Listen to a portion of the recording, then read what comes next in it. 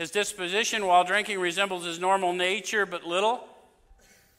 How many of you even know what your normal nature is? If we're in an addiction very long, that's a baffling thing. What's normal nature for a guy like me? What had to be explained to me by psychiatric people is that normal human nature is more childlike than childish. And so childlike is accepting, sort of interested and curious and inquisitive. Childish is making a mess out of everything. Old timers said, pole vaulting over mouse turds.